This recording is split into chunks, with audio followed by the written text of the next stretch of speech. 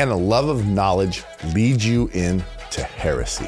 The Access More Podcast Network has faith-based shows about culture, family, and entertainment without all the other noise, so you can discover inspiring conversations easier. Start listening today at accessmore.com. Hey, what's up? Hello, welcome to the Pantry Podcast. Jesus, not junk food. Yes, we are going to open up the pantry today and look at some interesting things. Yes, this has been a fun chat we've had for a while, actually, on the side, and I think we finally feel equipped enough to delve into it lovingly for an episode of the show. Well, at least dive into it. Well, my job is to always try to make it sound more lovingly from my end, because I can be a little prickly cactus over here. So I like to not smack people around as much, but somehow I end up doing that. I think that no matter what we do in Christianity, we're going to smack somebody. Well, yeah, no, that's the beauty of it. Right, and not everybody's going to agree, and then people are going to come at this way, or they're going to agree and come this way. Yeah. But you know what? Sometimes we just sit here in our discoveries. Mm-hmm. And I think that when we sit here and we start to look at the world, we start to look at Christianity, and we start to look at how things are playing out. Mm-hmm. And we start to see like the world falling apart. Because I mean, really, for a lack of a better term. Yeah. And maybe it doesn't feel like it's falling apart in your area. Okay, cool. But let me tell you something. Where we live and what we see on the news, mm-hmm. and what we see happening in the Christian sphere, and also outside of the Christian sphere, I'd have to say that there is definitely something going on that just ain't right. And mm-hmm. it doesn't align with the Bible. Right. And I think this episode, when we're going to talk about overthinking, mm-hmm. because see, there I go, I'm thinking. But no, I know that I can overthink. Right. I know that when I start to overthink, I start going down into rabbit holes. I go this direction, then I start thinking it's this direction. And I come out and when I actually come out of it, I'm right back where I started, because there's only one place to start. And that's where we want to reiterate that the Holy Spirit, the Lord, is faithful. And when we lean into him above our own desired outcomes, preconceived notions, our own addictions to knowing more, then he will realign us back in. And often what you see is a combination of a addiction to more knowledge, which we'll get into in a second. And you might even not know that you have fallen into that. And it's not always a lifelong addiction. It doesn't actually need to be a lifelong addiction to cause damage. But that paired with a type of rebellion against what God's word plainly says, this opinion that his word can't stand on its own, that he made some kind of discrepancy. He left something out. His infinite power and wisdom and love for us and his desire for us to be saved isn't enough to protect God's word. There is something wrong. There is something amiss. We have completely missed something that completely changes what it means. And now apostasy, now heresy, now backsliding, now struggle. And I think that is something that you or your friends and family, your loved ones, might deal with now or in the future. It's something you might have experienced yourself. I know I've experienced it a few times, not all the way to heresy, but these doubts and these fears that come when you're like, oh no, did I get it wrong? Especially when you're conversating. Mm-hmm. I think, one thing that we do, and you should be doing as a Christian, maybe you're not, maybe you're in the bubble or you're not in the bubble. But when we start to get out and we get out into society, we get out into culture, we get out in amongst Christians, mm-hmm. there's so many different takes mm-hmm. on what the Bible says. Mm-hmm. And I like what you were saying, though, about how sometimes people think it's incomplete. It's like, hold on. They don't trust. Like, I got to go to the Apocrypha because the Bible hasn't told me enough. And I'm like, wait, hold up a second. Right. But the Bible is supposed to be the inerrant word of God, a complete package to understand the mystery. Mm-hmm. To the degree to which we are supposed to understand the mystery. I think that's another component of it. And we're going to come back to that word because that's a word that I think gets a lot of people in trouble. They hear this, the mystery. And I don't know that if they're unpacking the Bible correctly or what gets involved in that, the overthinking on that, like constantly like wanting to know, oh gosh, people and society need to know. Now, I'm like the opposite. Now, Michelle was there, somebody like, I think this is how this works, right? Usually it's like somebody dies and she's like, how'd they die? And I'll be like, no, actually. Oh, you're not? Okay. But there are. But Go ahead, there are certain times where there's certain details I find more relevant in the moment than others. Like, I won't always ask, oh my gosh, how'd they die? Even if I secretly sometimes wonder, right? I don't ask that. But if it impacts something I know, but it comes down to me not ever being black or white, and that being frustrating. But I have relatives. I have relatives that like they hear something, they literally like will Google it to find out more, and they're like frustrated if they can't find out more. I'm like, it's gonna be all right. Like, you just need to pray. And then there's me.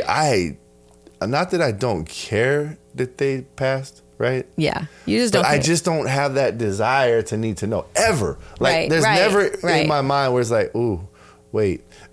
Right? Now, there are some things that, look, I get caught up into as well.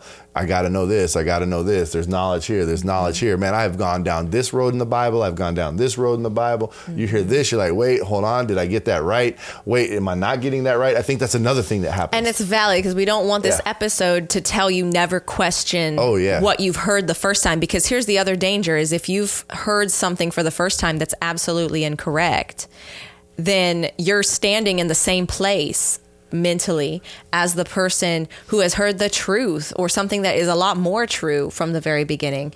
And we're not saying that whatever you just heard first is the thing you should trust and run with, because there is rightly dividing scripture. Right. There is the idea of being a Berean and being like the Bereans who checked everything that the apostles told them against the scripture they had access to and asked deep questions to clarify and make sense and make sure that everything lined up.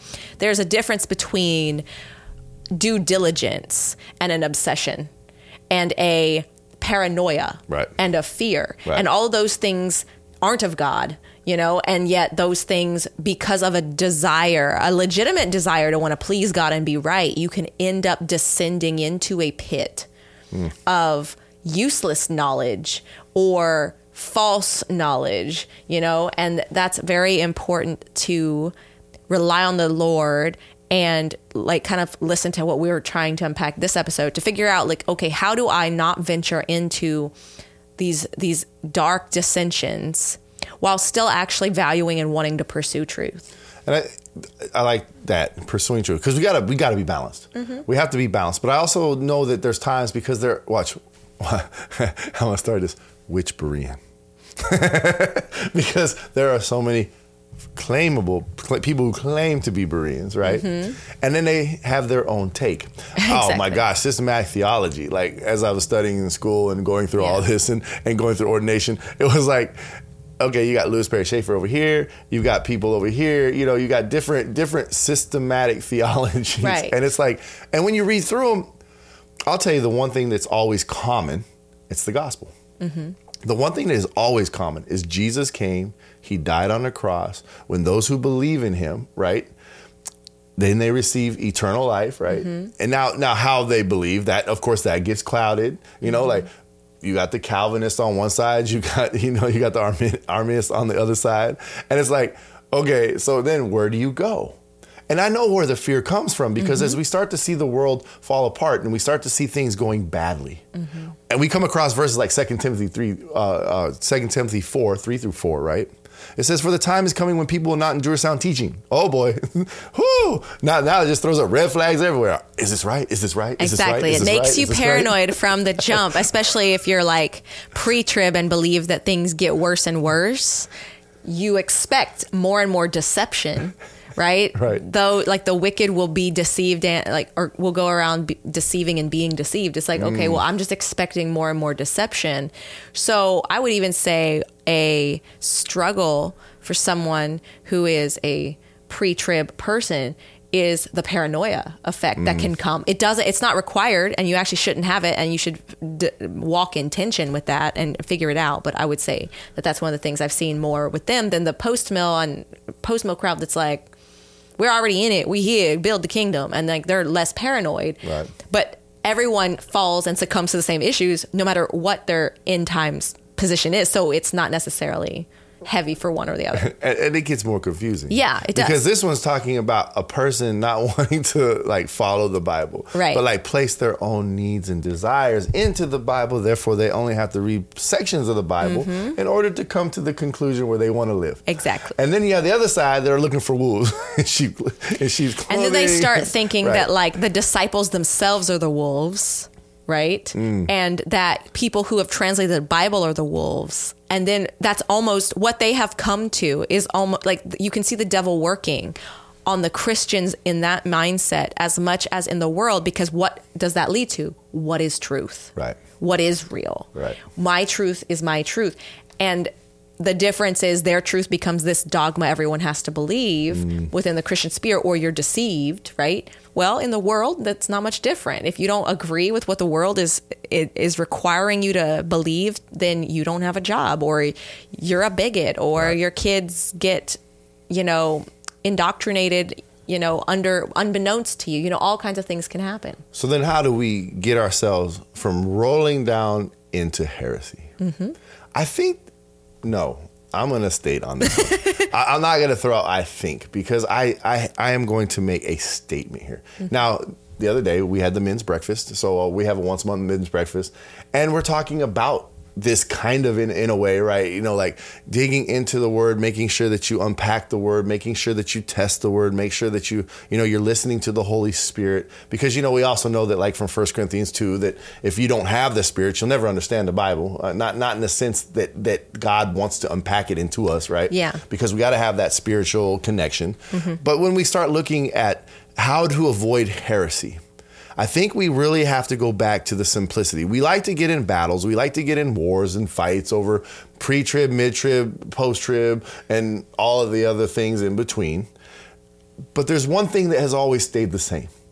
And when we start looking at what has stayed the same, it's Jesus. It's Jesus, I said already, but Jesus and that cross. And the redemption and the restoration that comes from that cross. Right. Now, that doesn't mean that we don't test and we don't say things, we don't stand up for things that are wrong. It just means that we need to stay centered on something. And that's what the men were coming up with. We need to stay centered. It doesn't mean that I'm sitting there just beating them and telling them they're wrong and they're a heretic and they're driving people to hell. That's not what this is about. So I go back to the simplicity. Well, do you know Jesus? Do you believe in Jesus? Do you have a relationship with Jesus? So 2 Corinthians 11:3-4 says, "But I fear lest by any means as the serpent beguiled Eve through subtleness, so your mind should be corrupted from the simplicity that is in Christ." We see the enemy already, right? Yes. We see the enemy coming in and saying, I got to confuse it up so that they'll stay divided, because a divided kingdom falls. Yes. I've noticed that. Even in my own life, the pattern that happens is when I'm focusing on the New Testament and when I'm focusing on the epistles, which are the letters, I don't get very confused because I'm reading them through a lens of what God did through Christ on the cross, and it's laying it out mostly plainly, right? But you can also cross-check across letters. Everything's, lining up. And then I'll get to Jude, for example, and it mentions the Archangel Michael, and it mentions Lucifer, and then bing, bam, boom, distraction, because there's not a lot about them, because that's not the point. Right. Or you end up in Revelation, bing, bam, boom, a lot of places you could get distracted. Old Testament, anytime the Nephilim, distraction. Oh, snap. Okay. Don't bring up. No, look, I'll say I'm pro Nephilim, not in that I support them, but I believe that they were real. I'm confident enough to put that out there. However, right, then it's like, oh my gosh, I'm not even going to ask the questions, because some people might be like, that's a good question, Google, and they're gone, right? They're gone. But when you start looking at the people before the flood, or that anytime a demon god is Baal, anytime something that God doesn't spend a long time focusing on, anytime one of those comes up, there's a chance you might slip off, right, and start Googling that thing, and then have you vetted the website? Or is there authoritarian language where they sound like they know what they're talking about enough to fool you into thinking or beguile you into thinking that they must know? Because then they start quoting Apocrypha. Then they start quoting Freemasonry texts. Then they start quoting things from Gnosticism. Right. And maybe they're saying those things are not to be believed. Right. Right?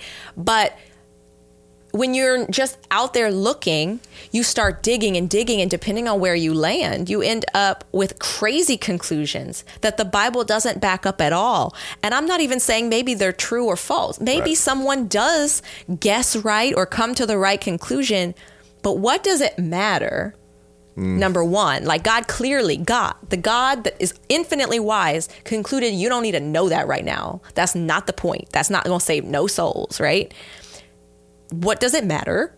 And two, if you start going after those things, trusting those things, you're more likely to introduce additional false conclusions into your life that confuse you and make you start doubting the cross and Christ because you don't know what has been put out there as a distraction that may seem harmless at first, but then the more you dive in and try it out, the more you end up in straight heresy culture.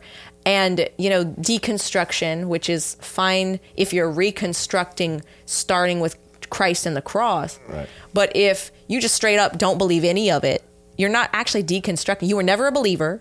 You're looking for a reason to stay or go. The side that's bitter and hurt is the one that wins your heart, and you go after them. So it can be a very big mess. Oh, yeah, it can be huge. And that verse continues in 4 where, and it's talking about this mess, right? It says, for he that cometh preacheth another Jesus, right? So no, whom we have not preached, or if ye receive another spirit, which we have not received, or another gospel, which we have not accepted, ye might well bear with him. And it's like you sit there, but it's out there. I mean, and it's confusing. And it was cool as we've gone through this in 2 different seasons. Yes. I did it early on, and then she did it in the last few years. Yeah, it was like 2 or 3 years ago. It was during the podcast even that I was looking into it because of just biblical cosmology stuff and worldview stuff. And one of the places that seemed to be able to put a lot of pieces together, right? But they're Judaizers. Right. They are themselves not born in the Jewish faith and converted. So they're not Messianic Jews, but they are, I would just say, Gentiles, right? They're Gentiles who came to Christ, started doubting Paul as being a legitimate disciple because they refused to be able to believe the simplicity that Christ paid for all of our sins. And they saw grace as cheap grace. Right. And that's a hard issue. Because that's one of the 3 reasons, and I think we should do an episode on this, the 3 reasons why the gospel is most offensive, right? Yeah. One of the reasons is forgiveness.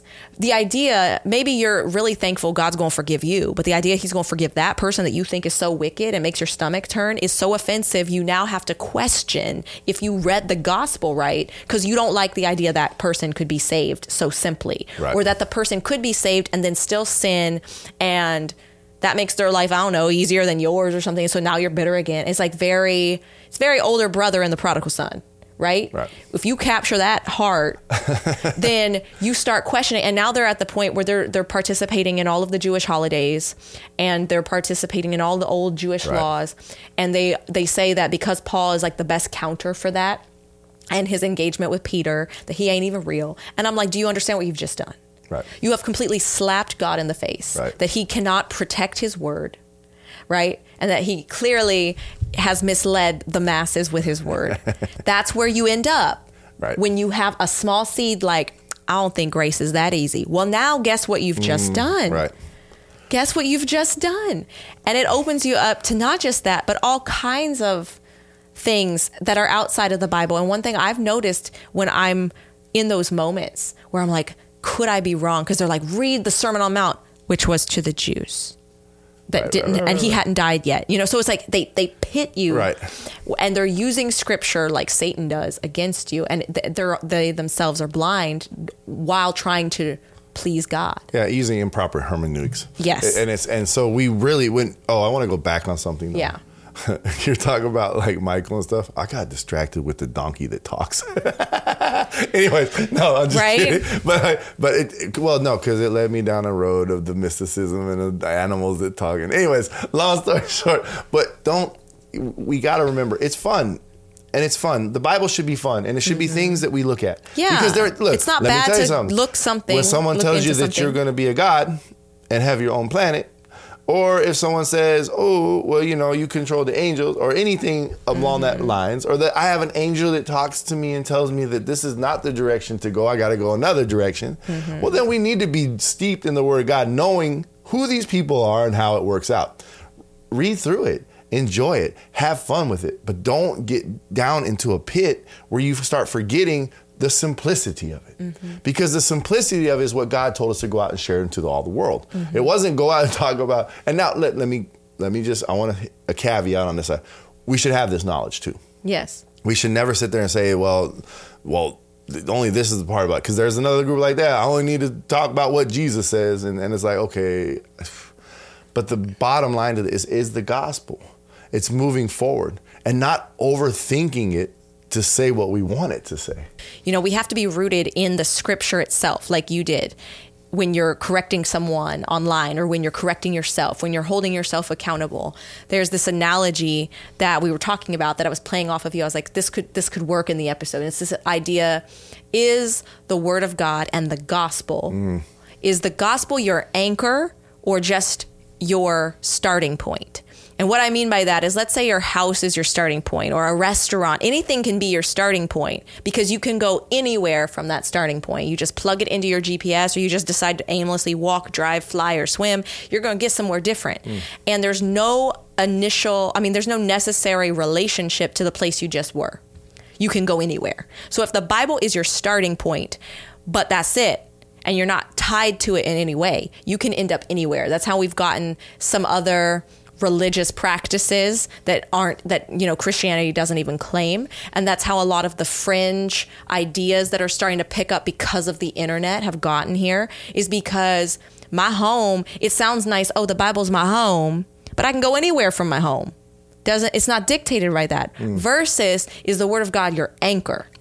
If the word of God is your anchor and you're tied to it, you can only go so far. You can only go as far as that rope lets you go. And then you're going to feel a tug. And then also you can only go kind of like in this, you can go in a little circle around it. You're circling it, right? And the more you get firm in the word, I would say your rope shortens and you start getting less and less out there. And I think that a lot of denominations, that's kind of where we all sit. We all are anchored in the word, but have come to some different conclusions. And there's some people that are super fundamentalist in whatever they believe, that say that when we talk about, salvific issues and then secondary issues and tertiary issues, that we're like just compromising. Right? Because we're allowing conversations with people who don't completely agree on as many things as they've deemed important. But I think that that's very important, because at least when we all agree on the gospel and who Jesus is and these basic tenets, you're anchored and you can stay within this area. And so that is the thing that I would say, if nothing else, like, okay, what do you keep in your pantry and what do you throw out? Well, you definitely need containers for the stuff you're containing in your pantry. Right. Like, I don't just say I need to keep flour in here and I just dump the flour loosely in the pantry. I have a container to contain the flour. And I think that that's what we need to have, is containers. Before you decide to go off, like some new converts, they want to, maybe their family's Catholic, maybe their family's New Age, maybe whatever. They're like, should I be studying that stuff too, so I know how to evangelize them? And I'm like, just focus on the gospel. Honestly, I would recommend focusing on from 1 Corinthians, or actually I would say start in Romans, from Romans to Jude. Camp there first, right? Because then you'll read the gospels kind of correctly, but you're getting the context of what the gospel actually is throughout the epistles, from people who have the Holy Spirit, talking to other people that have the Holy Spirit after Christ died. Right. You get solidified there, then read the Gospels and Acts, because now you have the history, Jesus, and you're not freaking out because he's talking to people that are not yet saved with the Holy Spirit, but it's still super relevant to us through the right lens. Then go back to the Old Testament, which can freak you out, and I've seen it over and over. It freaks people out and every time they're like, I'm reading Genesis because it's the beginning. I'm like, okay. Then you should go to Romans, and you should go to 1st and 2nd Corinthians and Ephesians and Colossians. And I'm like, and they're like, why should I skip all that? I'm like, because it's 66 books. It's not one book that you read from beginning to end. You don't have to do that. Get your foundation, get your anchor. Be convinced that the gospel is true, so that no matter where you go, you're not just off being deceived and being deceived by things that instantly counter the gospel.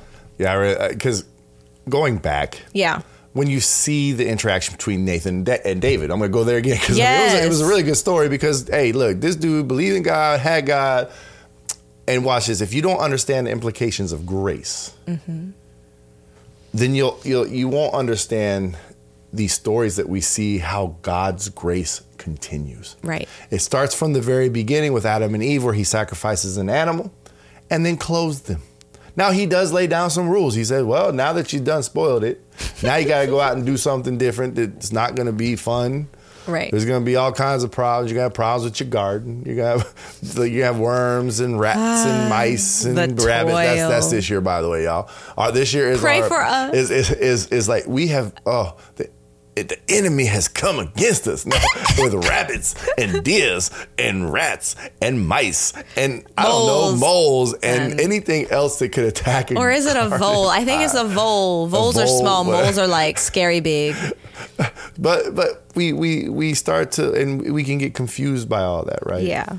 See, all those things could come against us, and yet we still have fruit. It's kind of interesting. We don't have the abundance of fruit, but we have fruit.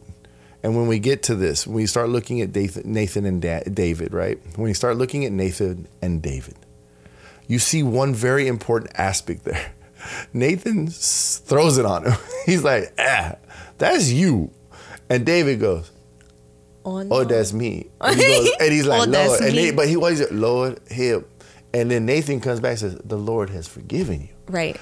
Look. Simple. Snap, snap, snap.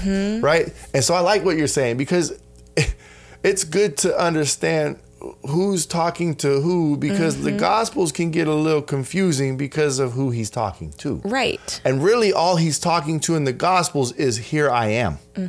Wait, the king you've been waiting on. The kingdom. And proving that they actually need him because they're not good based on what they've done.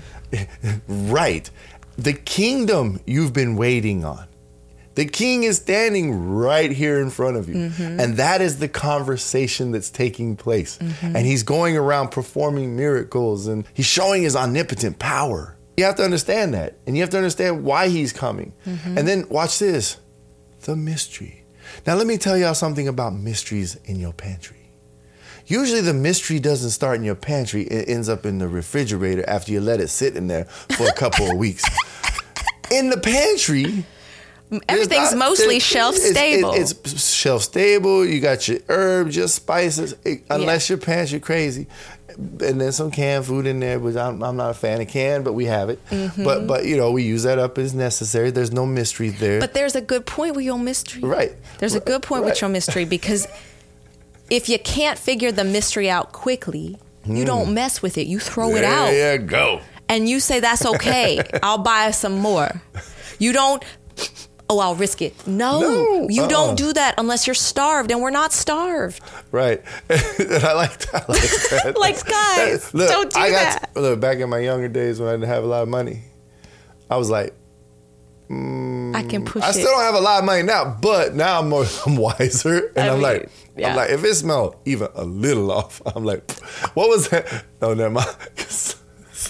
That was something that was in our fridge that somebody made, and it was okay. He threw my delicious mix away. I'm sorry, because it looked gross. We just had her on, Rebecca. No, it was Rebecca, and it was the broth, and I didn't know she put vinegar. So here's where I am. Apple cider vinegar. Because that's actually healthy, and it helps you. But this man, I'm like, I smelled, and I said, wait, it smells kind of sour, and it's broth. I'm like, something wrong. Poof, down the sink it goes. I was so mad. I was like, stay out of the refrigerator forever. Never throw anything away. So there are some good points to knowing what's in your fridge, too. So what's in your pantry? What's in your fridge? Yes. How it all plays out. And like you said, if it smells a little off and you know it ain't supposed to, throw it out. Goes. Throw it out. The mystery was simple. Right. It was what I've been talking about. The whole mystery that has been talked about throughout the Bible has come to fruition. People still, I gotta find out the mysteries, those numbers in Revelation. And then they get caught up over this way and they forget about the gospel. But Jesus came, the mystery was this Jesus, the King. He was coming, right? And then he came, and he's here now. You know, he was there the whole time. I was saying, like, in the presentation that was the mystery. There's gonna be a kingdom, a king. He's gonna come. He's gonna save people, right? Mm-hmm. He came to save the world, not to condemn it, but he came to save it. The mystery. Mm-hmm. And when I live in that mystery, when I live in the gospel mystery, my heart, like nothing really impacts me like it used to. Like someone comes against something that I say and I'm like, cool. Peace that surpasses understanding. Yes. You know, it's funny because the world, a new age, esoteric, you know, Illuminati, any way you want to name it, right? The people who are addicted to knowledge. So one, there's a study that came out recently that has shown now that they can kind of codify brainwaves, which is a whole other topic, but they're getting really well acquainted with brain signals because, you know, when they want to turn people into cyborgs with AI, they're going to need to know that stuff. So they've learned that people pursue knowledge. The pursuit and drive to have more knowledge is actually the same brain code for the pursuit of more money.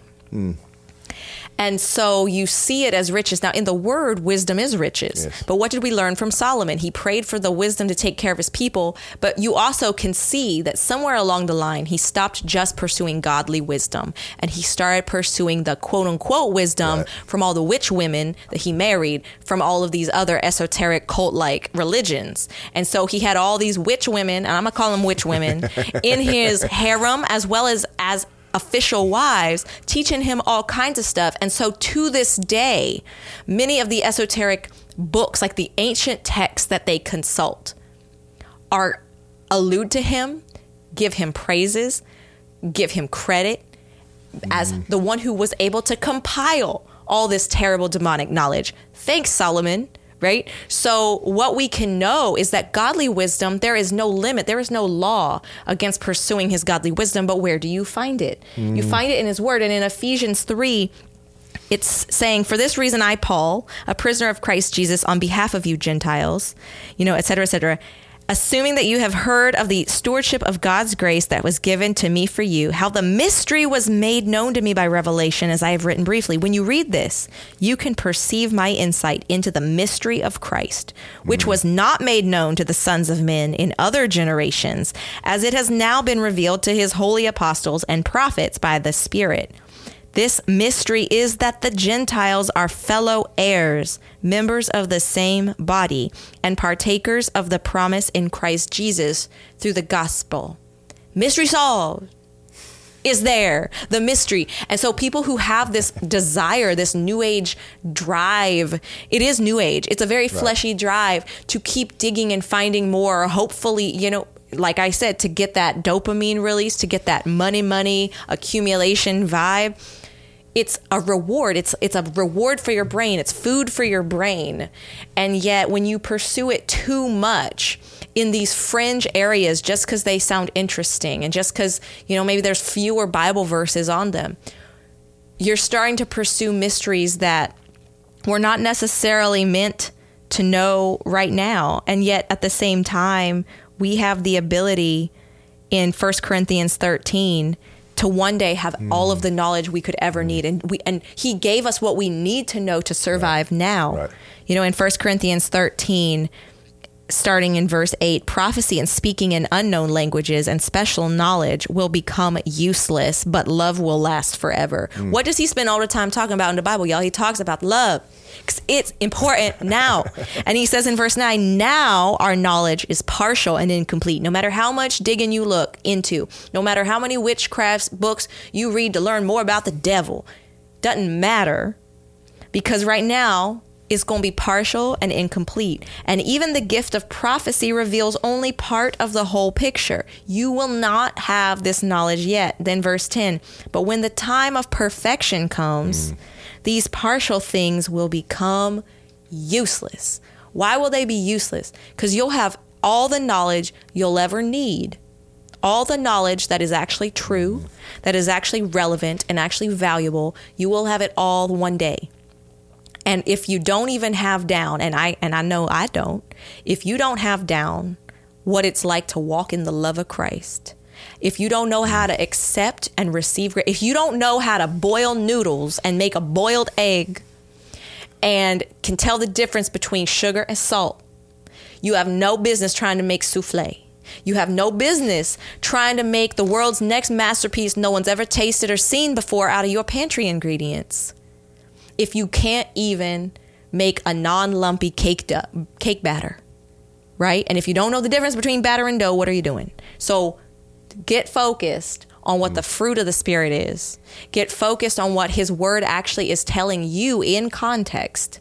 And then if you have mastered all that, then by all means, go hunt down them Nephilim and tell me about it.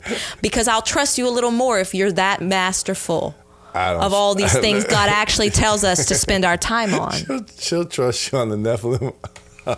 I'm not Look, listening to if you walking around unable to hold anything against somebody, I'll at least entertain you when you say you've learned something new. Although I do know the Nephilim existed, so there you go. The Bible says they did, so they did. Case closed. Done. Because watch this, and going to your analogy about a lumpy cake. If you end up with a lumpy cake, what do? You go back to the basics, and you try to figure out, why did I have a lumpy cake? You put the flour in too fast. What process did I do that brought a lumpy cake? Right. Why did my cupcakes fall? You go back to the basics. Why did my souffle fall? Well, maybe the kid ran through the house because souffles are touchy. They're touchy. But no, I think what you said is very imperative, and we can close out on that because I think that when we look at this, and I'm going to say this, look, have joy. Yes. Be happy. Have fun. Tell a joke. like take a joke. Like take a joke. Be able to handle a joke. And look, love God. Don't disrespect God. Honor God. But more importantly, at the end of the day, it's love. Love that matters first. Forever. Yes. It's like, hey, you can have all of these, but if you don't have love, then what does it even mean? And so look, don't get caught going down pipelines of watch this. I think the worst pipelines, just real quick, as I round this out, right, are the ones that aren't in the Bible. Oh heavens. Right? Like the ones that like, okay, this person said this and it really has nothing to do with it, but it has something to do with it because, well, it's out there. Right? But those pipelines can go deep and dark and you get lost, and then you need somebody to walk alongside of you and say, hey, shit, gospel. Did it happen to me? It happened to her. And where did we come back to? The simplicity. Yes, that's Amen. what gives us the joy. Yes. So remember, y'all, have containers for what's in your pantry and throw out the things that smell funny. So until next time, bye. Thanks for listening. The Pantry Podcast is also honored to be featured on the Edify app, Spark Radio, Spark Media on Uplifted, and Eternity Ready Radio.